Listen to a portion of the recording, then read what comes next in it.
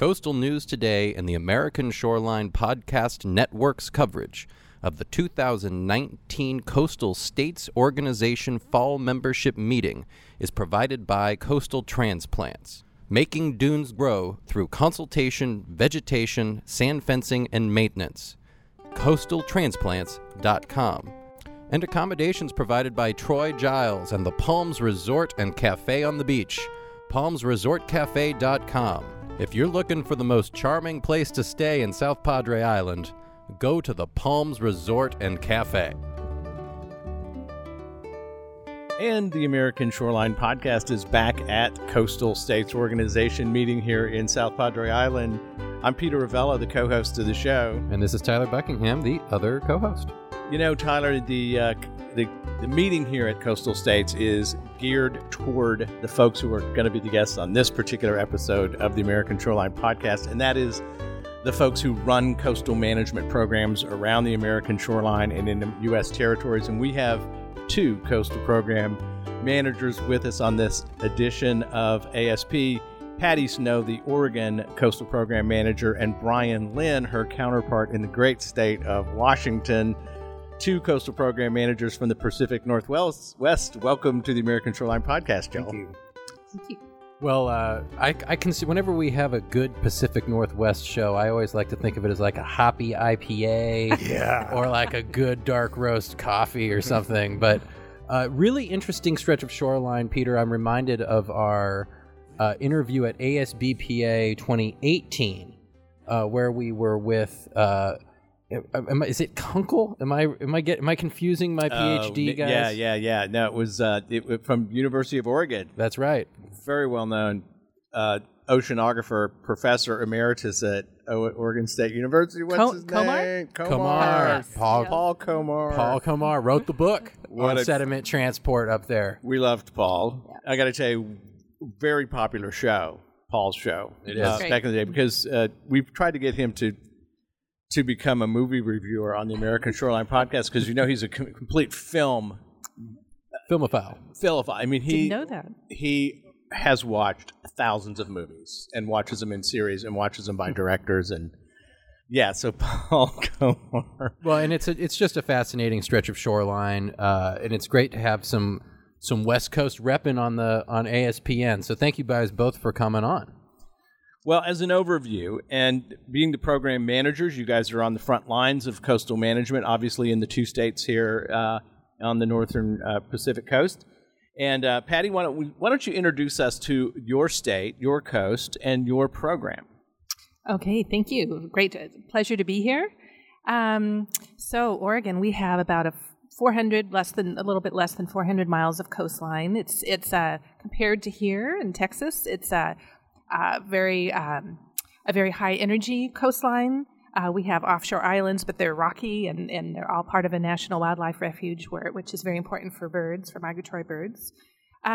So some of the issues that we're facing, I would start out saying we're a networked coastal program, which is different than some of the other ones. Our coastal program is part of the state's land use planning program. We're well known. Oregon is a planning state. Famous. We have a very well known land use planning program. So we are a division in that department. So we're a network program. So a lot of the regulatory work is actually done by other agencies. Another department. Department of State Lands actually regulates fill and removal. We have a Parks Department that regulates development on beaches and dunes and that sort of thing. But we have the overall coastal program, and we're also the agency that does federal consistency reviews. Mm-hmm. So when there's a federal project in our coastal zone, a federal permit or project, we're the folks that are responsible for reviewing that and making sure that it's consistent with our coastal program. Did want to mention we're in the midst of a rather large consistency review right now. A Jordan Cove liquefied natural gas facility and pipeline is being proposed on the southern Oregon coast. Wow. So that is, we've received over 20,000 comments on that. Wow. So we don't normally have projects that big on the Oregon coast. I would like to say that also something that's really different about the Oregon coast is it's not where our major population centers are. Right. Portland, Salem, Eugene, they're all inland in the Willamette Valley. Yeah. So our coast has smaller cities, very charming. a lot of them fishing towns. It's why it's so spectacularly beautiful. Manzanita, Cannon Beach, all of those great cities in the southern Oregon shoreline as well. Gosh, I love the Oregon coast. So did want to mention that one thing, and actually it's interesting you mentioned COMAR. I went to actually graduate school at Oregon State University when we were long enough ago that at that time we were just discovering that that Oregon is subject to large earthquakes. Not all the time like California, but every 300, 500, 10,000 years we get these really mega earthquakes that cause huge tsunamis, very similar to the one that happened in Japan a few years ago, where we will get the twin of that at some point. And so that's been a really important project that our agency, our coastal program is involved in, is helping, working with all the communities that will work with us on the coast to make them more resilient, tsunami ready. So we partner with other agencies, we work with the local governments, and so that's a really important piece for us, which is not going to be, as important in other parts of like here Texas or on the East Coast. They just don't have those same hazards. And our waves, we have big waves and they're getting bigger. Our storm, we're getting stormier, and so that's also increasing erosion. And we're also very, of course, interested in helping our communities address sea level rise, but we figure if they're going to be ready for a tsunami, well, they'll also be ready for sea level rise. Right. I think those are, if you can handle one, you can handle the other. When did the Oregon program become certified by our good friends at NOAA? We were just the second program in the country after Washington, 1996. Okay. Yes. Leading the way up there, Pacific Northwest. 86. I'm sorry, 86. Yeah. Yes, not 96. Right. No, actually it was 76. It could be 76 because it was 76. Texas, when I was there, we were 1996, and we were very late to the game. Yes, I'm sorry, 1976. Yes. Well, Brian, give us an overview of the Washington shoreline. There's a lot of similarities between the two states here, but really both spectacular shorelines. Tell us, the audience around the country, about your program, your state, your shoreline. Great, thanks. Well, I love the Oregon coast too, but when you hop across the Columbia River, you come into Washington, and we have a very diverse coast in Washington State. So it starts with our Pacific coast. The southern part is much sandier and big flat sandy plains. This is a place where we tend to have some of our erosion hotspots as we move up and down the coast. And the southern part, as you get north, you get typically a bigger, rocky, more rugged coast, very, very remote up there, tribal lands up there, beautiful, spectacular part of our coast, and some amazing tribal cultural heritage up in that area. Come around the corner through the states of Juan de Fuca, spectacular into the Northwest Straits and the San Juan Islands up in the north part of the Sound, and then on down into Puget Sound. So we really have, we think of it as like two coasts. We have our Pacific coast and our inland waters of Puget Sound. And similar to Oregon, our Pacific coast is much more sparsely populated, small towns, really great little towns, and towns that are really dependent on the resources that the coast provides. So they are connected very closely to the ocean and the estuaries on our coast. And then around in Puget Sound, that's where we get more people, big cities, lots of different kinds of issues there, lots of different kinds of shorelines, more gravel shorelines, bluff back shorelines. So very diverse set of shorelines in the state of Washington. Right. I have to say the Olympic Peninsula, one of the most incredible parts of the United States coast. And I've had the pleasure of spending some time there, like many, many people, at Olympic National Park and then down to the coastline. It's spectacular, incredibly remote and special. So how is it, and has it been over the years? And your state was the first, Brian, certified? We don't like to brag about it. Okay. Yes, it was the first. Yeah, you did. I do have the... I would. I have the letter from President Ford that was sent to then Governor Dan Evans. That's in my office. So that's the proof. Yeah, we were the first. So coming up on 50 years almost for you two states. That's right. I wanted to know about how has the public understood and perceived the program through the decades? Is it generally something that folks are happy with? Is it a popular program? How does the public understand what you guys do? And are they pretty happy with what you do, or do you bother them occasionally? well, I'll start with that. Yeah. So one thing that's a little confusing is that we don't go around with the title of the Washington Coastal Management Program. In our state, It funds work that's done out of our Department of Ecology, and we are in a program in that agency called the Shorelands and Environmental Assistance Program, and that's changed its name over the years. So when people think about it, they first think of us typically as Department of Ecology, and then maybe the Shorelands Program, and then if they're aware, they would know that we are basically the state's coastal zone management program. I see. So it's kind of a series of layers. But in general, the work we do, we work a lot in partnership with other entities, with agencies at different levels.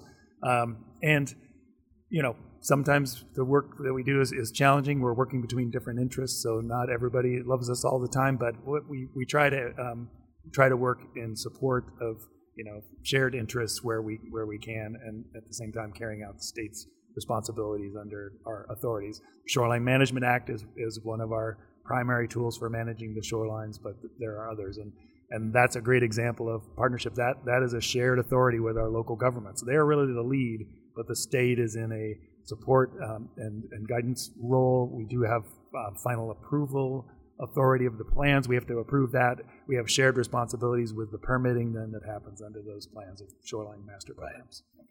Patty, what would you say about Oregon? Well, I'd say many our partners know us, and I think we're doing a good job. All the coastal cities and counties.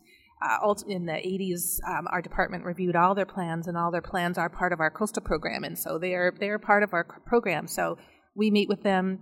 They know us well, the other state agencies, the federal agencies. I would say that the public perhaps less as well, compared to like the California Coastal Commission, for example, which is a very well-known coastal program. We definitely just like a lightning rod program. We definitely fly under the radar more than they do. Although with 20,000 comments we just received for Jordan Cove, I think a few more people know about changing. us. Right. Mm-hmm. Well, I think I'm interested. What bay system is that LNG facility proposed for? Jordan Cove, where is that? It's in the north spit of Coos Bay, which is on the South Oregon coast. 20,000 comments. So that's a federal consistency review of a FERC license here. And a Corps of Engineers. And a Corps of Engineers permit. That, LNG is a big thing in Texas. As you know, when we were at the at the Port of Brownsville yesterday, hearing about 3 LNG terminals coming into this port, and they're hoping all 3 occur. It tells you a lot about the energy policy of Texas and about the energy production. We're the number one oil exporting and oil and gas exporting state, of course. But the issues up in the Pacific Northwest, I had not realized that there was LNG capacity and export capacity up in Oregon and Washington. Can educate our audience about that. Well, this is a Canadian company, so this would be Canadian gas. That would be Canadians. There's actually kind of a long story. It started out as an import facility a number of years ago. Well, of course, then that changed as the market changed. It was originally denied under the Obama administration by FERC, and then when the administration changed, they've resubmitted their application. It still is an export facility.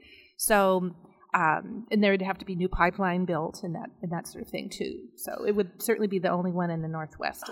So the production, the gas production is then Canadian. It's going to be gee whiz. So they've got a facility, an import terminal. They're just going to expand it and make it a two-way event so they can come. No, it's not. Originally, they applied for it to import, but this would be an export facility. Interesting. To Asia. Okay. Well, I got a question, Pete. If go ahead. If you don't mind. I'm curious to know. You guys obviously just geologically very different shoreline than what we're seeing out the window here in South Padre Island, Texas, and you both were on the field trip and got to see, kind of tour the region and spent this day learning all about what's going on, not only here, around the country, but certainly focus on this local area. Tell me what you can take home with you from this meeting that you're going to say, okay, that's something I can put to use.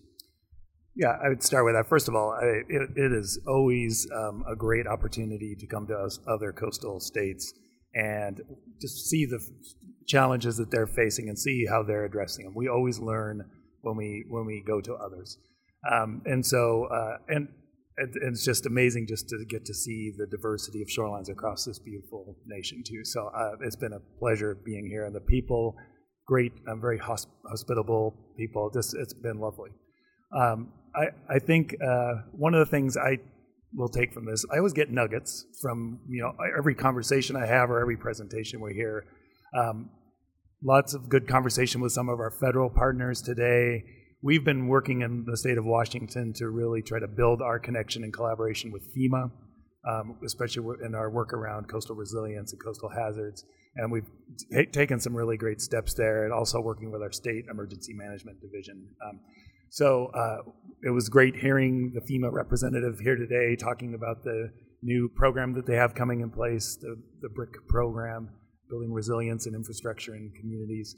And so I took some great information from that. We're going to go back and really start to work with some of our local partners to get ready for when that program starts distributing funding, and hopefully we'll be poised to take advantage of that. Well, I think all the states should. It's widely said if you spend a little money in advance, if you reduce risks and vulnerability on the shoreline, it saves everybody a dime later, and that's good for the taxpayers. An ounce of prevention. It's truly the case in shoreline planning. I think that's proven to be true. So, and it is good to see FEMA stepping forward with your mitigation program expansion and making more funds available.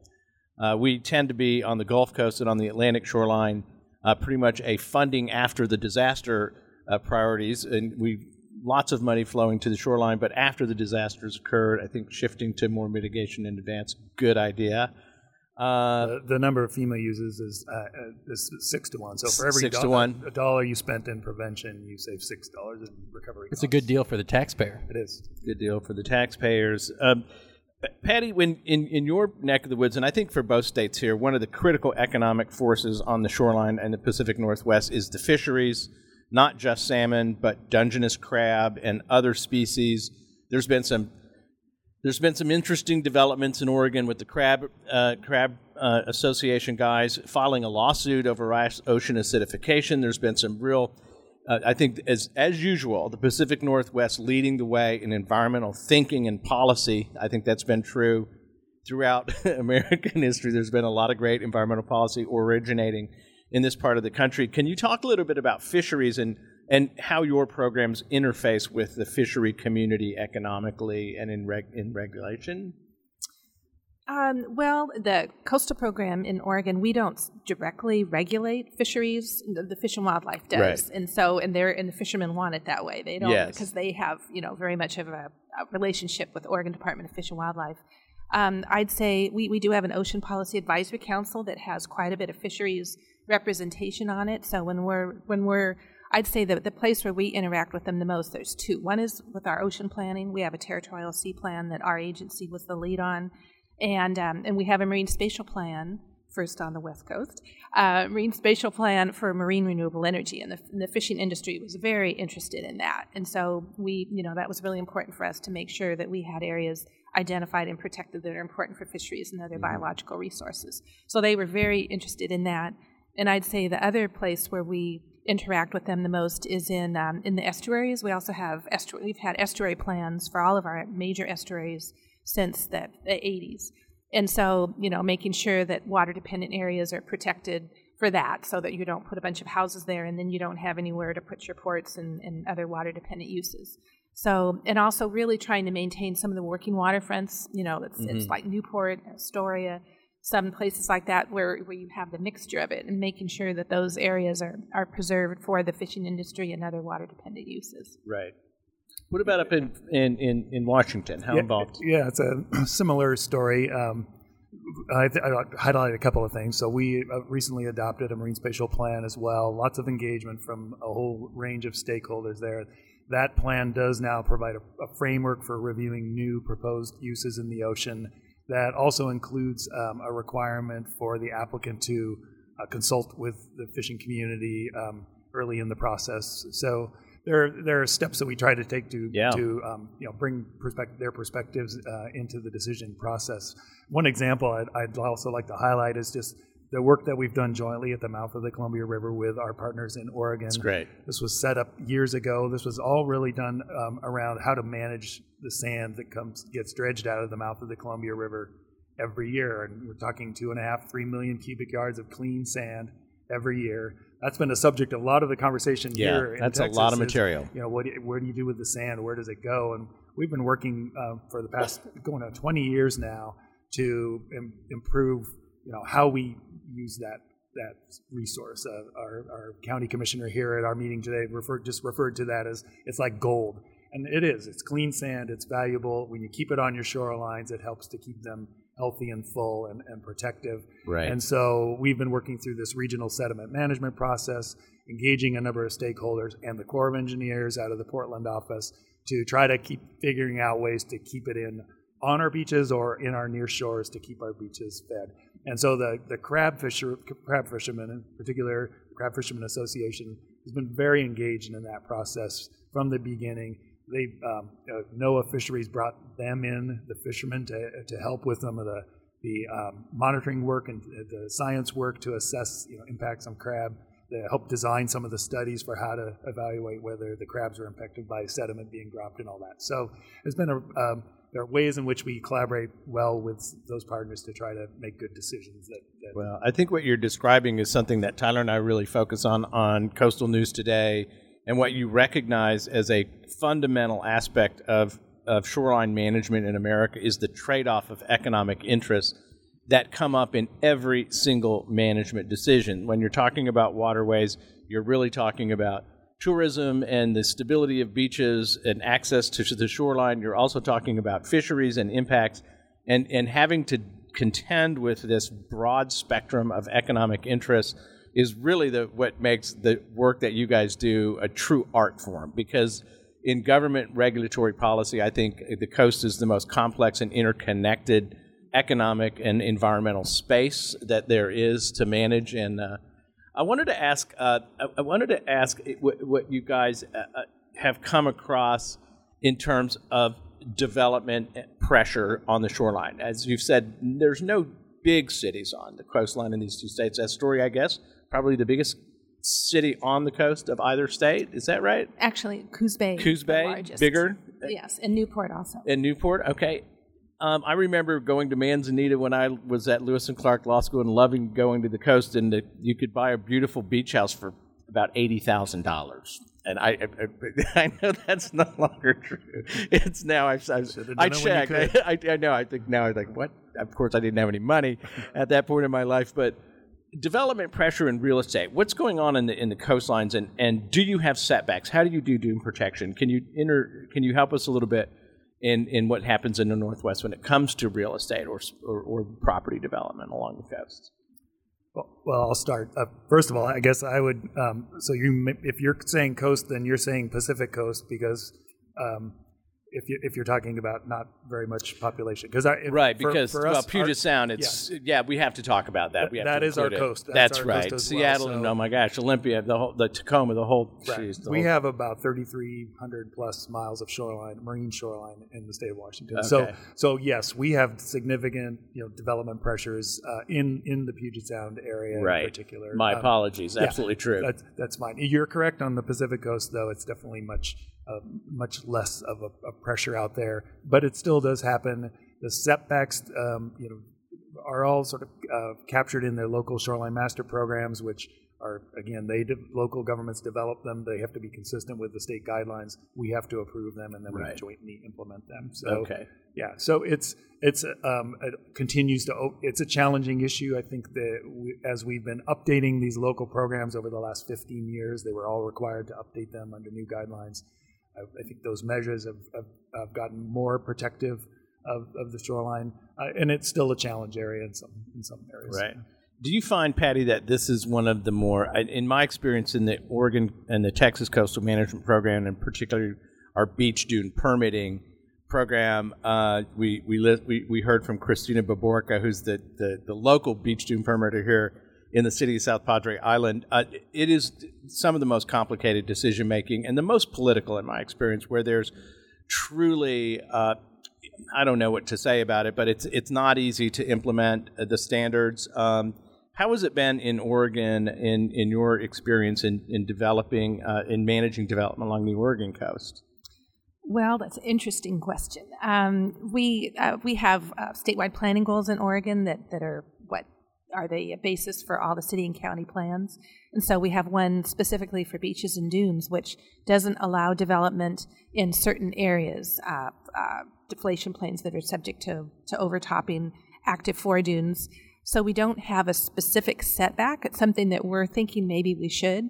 But also the part of that beaches and dune goal says that you cannot have hard armoring of the coastline if it was developed after 1977. And so, which was great. I think we all agreed upon that. But unfortunately, there was some development anyway that happened between 1977 and currently that was built closer than it should have been. And so, of course, now they want to put hard armoring there. And so it's not our agency that issues those permits. It's the Parks Department, but they work closely with us to say, all right, is this eligible? Are they allowed? And it's very controversial when the state says no. And so they're threatening, takings and that sort of thing. And I didn't get to answer that question about a nugget that I took away, and one is yes, please do. That South Carolina, and I knew this before, but now because it's really coming to a head in Oregon about this, proposed legislation that didn't go anywhere that would have, perhaps weakened that protection. And so in South Carolina and North Carolina, they just don't allow it. It doesn't. They don't even have a date. They just don't allow new hard armoring. And so, so that was, I think that was helpful for us to hold the line, so to speak. Agree. I think there's a lot of pressure in the Carolinas for the same reason that I think all coastal managers face when people's livelihoods, homes, businesses are on the water and clearly at risk.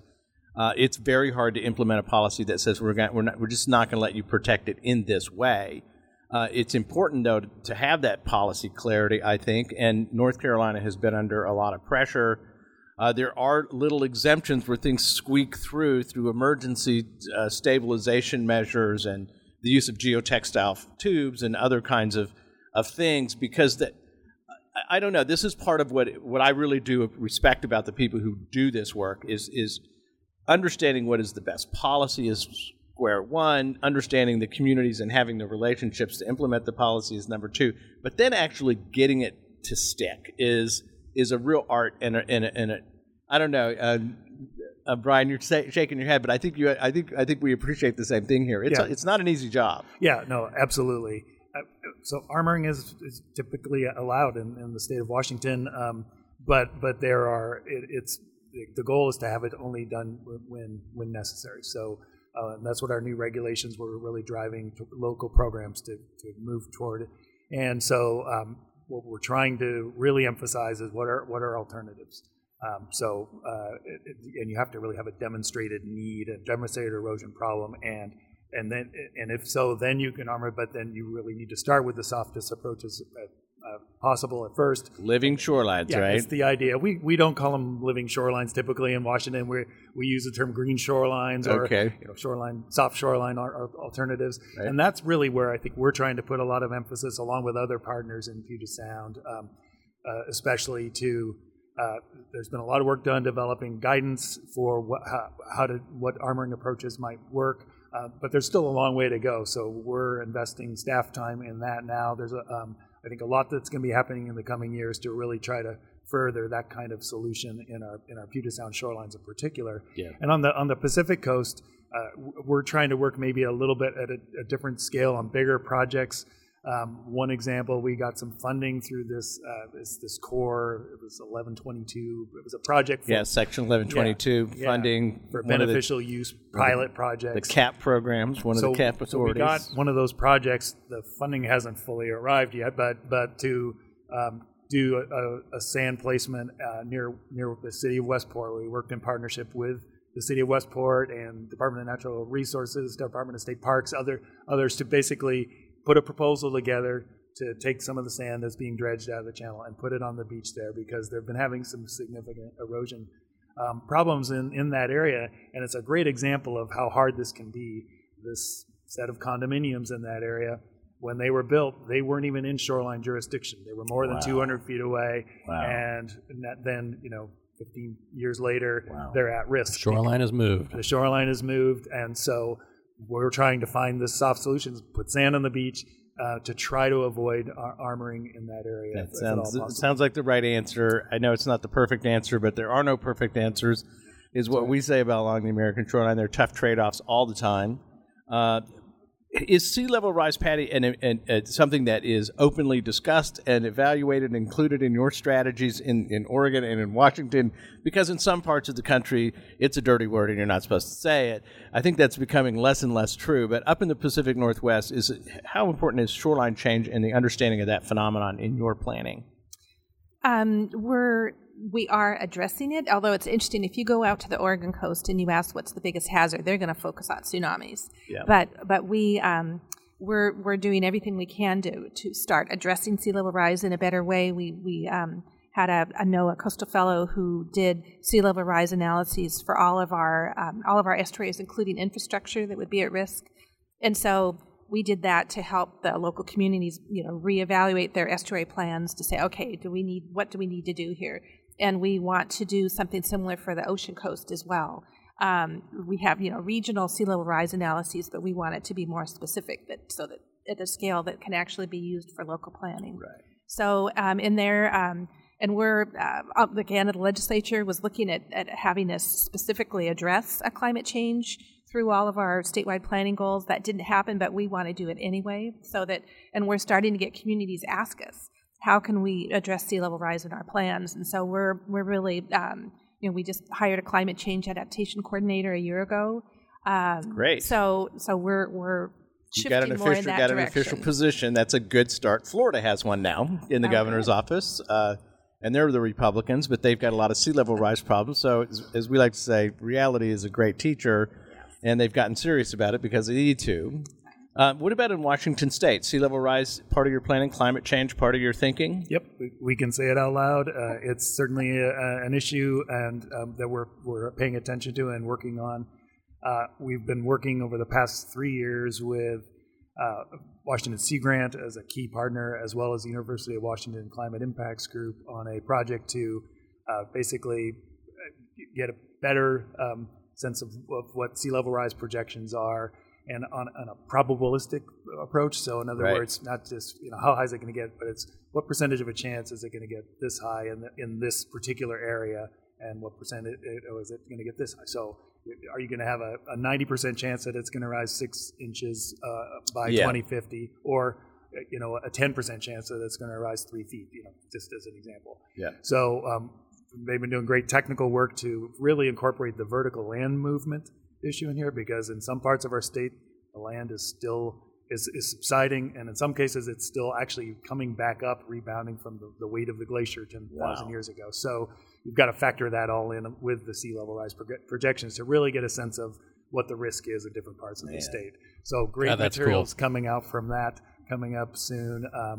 Really great work by UW and Sea Grant on that. And then we work to try to get that into guidance for local governments, along with others. There's a lot of people paying attention to this now. Yeah. Well, ladies and gentlemen, I think this is what I was so glad that you guys stopped by to talk to us. I would like to interview every single state coastal program manager. We had more time because this is where the rubber meets the road. This is a very challenging, I think, place to work, and there's just the professionalism. I think you guys work in concert with partners at the federal level, at the local level. You're in a networked program. That means multiple agencies are involved. It couldn't get more complicated and more moving parts. But there's been success all around the American shoreline with good coastal management. I think it's improved shorelines all across America. It is a daily challenge. And so I really want to just acknowledge the work that you guys do and thank you for what you're working on. Now, closing thoughts, Brian, Patty, closing thoughts? Well, I think you captured the challenges really well, and the community of coastal managers nationwide. I'm really proud to get to work with a group of people that are as caring and smart as this group is. So it's a privilege to work in it, and hopefully we're all making a difference. Well, like I said, it's the best job I've ever had. I really enjoy it. It's challenging, very challenging, and I think you both did a great job at interviewing us and made it easy. Well, ladies and gentlemen, Patty Snow, the Oregon Coastal Program Manager, and Brian Lynn, who through the Department of Ecology is the manager of the Washington Coastal Management Program. And Tyler? And just before we go, thank you both for coming on, and just want to extend a thank you to the Coastal States organization for having us here to provide absolutely. live podcast content of this great meeting. Special thanks to Coastal Transplants, our sponsor, for covering, allowing us to cover this event. And of course, our accommodations were provided by the legend Troy Giles and the Palms Resort and Cafe on the beach. That's right. And we really appreciate their supporting our coverage of this meeting. Absolutely. It's been really good. We're looking forward to next year. I understand, Ryan, you're going to be hosting it up in Washington State, are you not? That's right.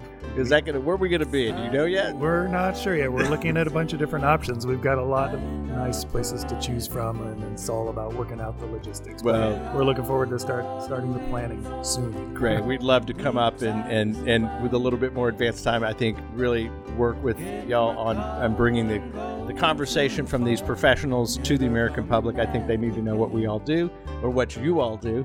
And thank you so much for taking the time to join us on the American Shoreline Podcast.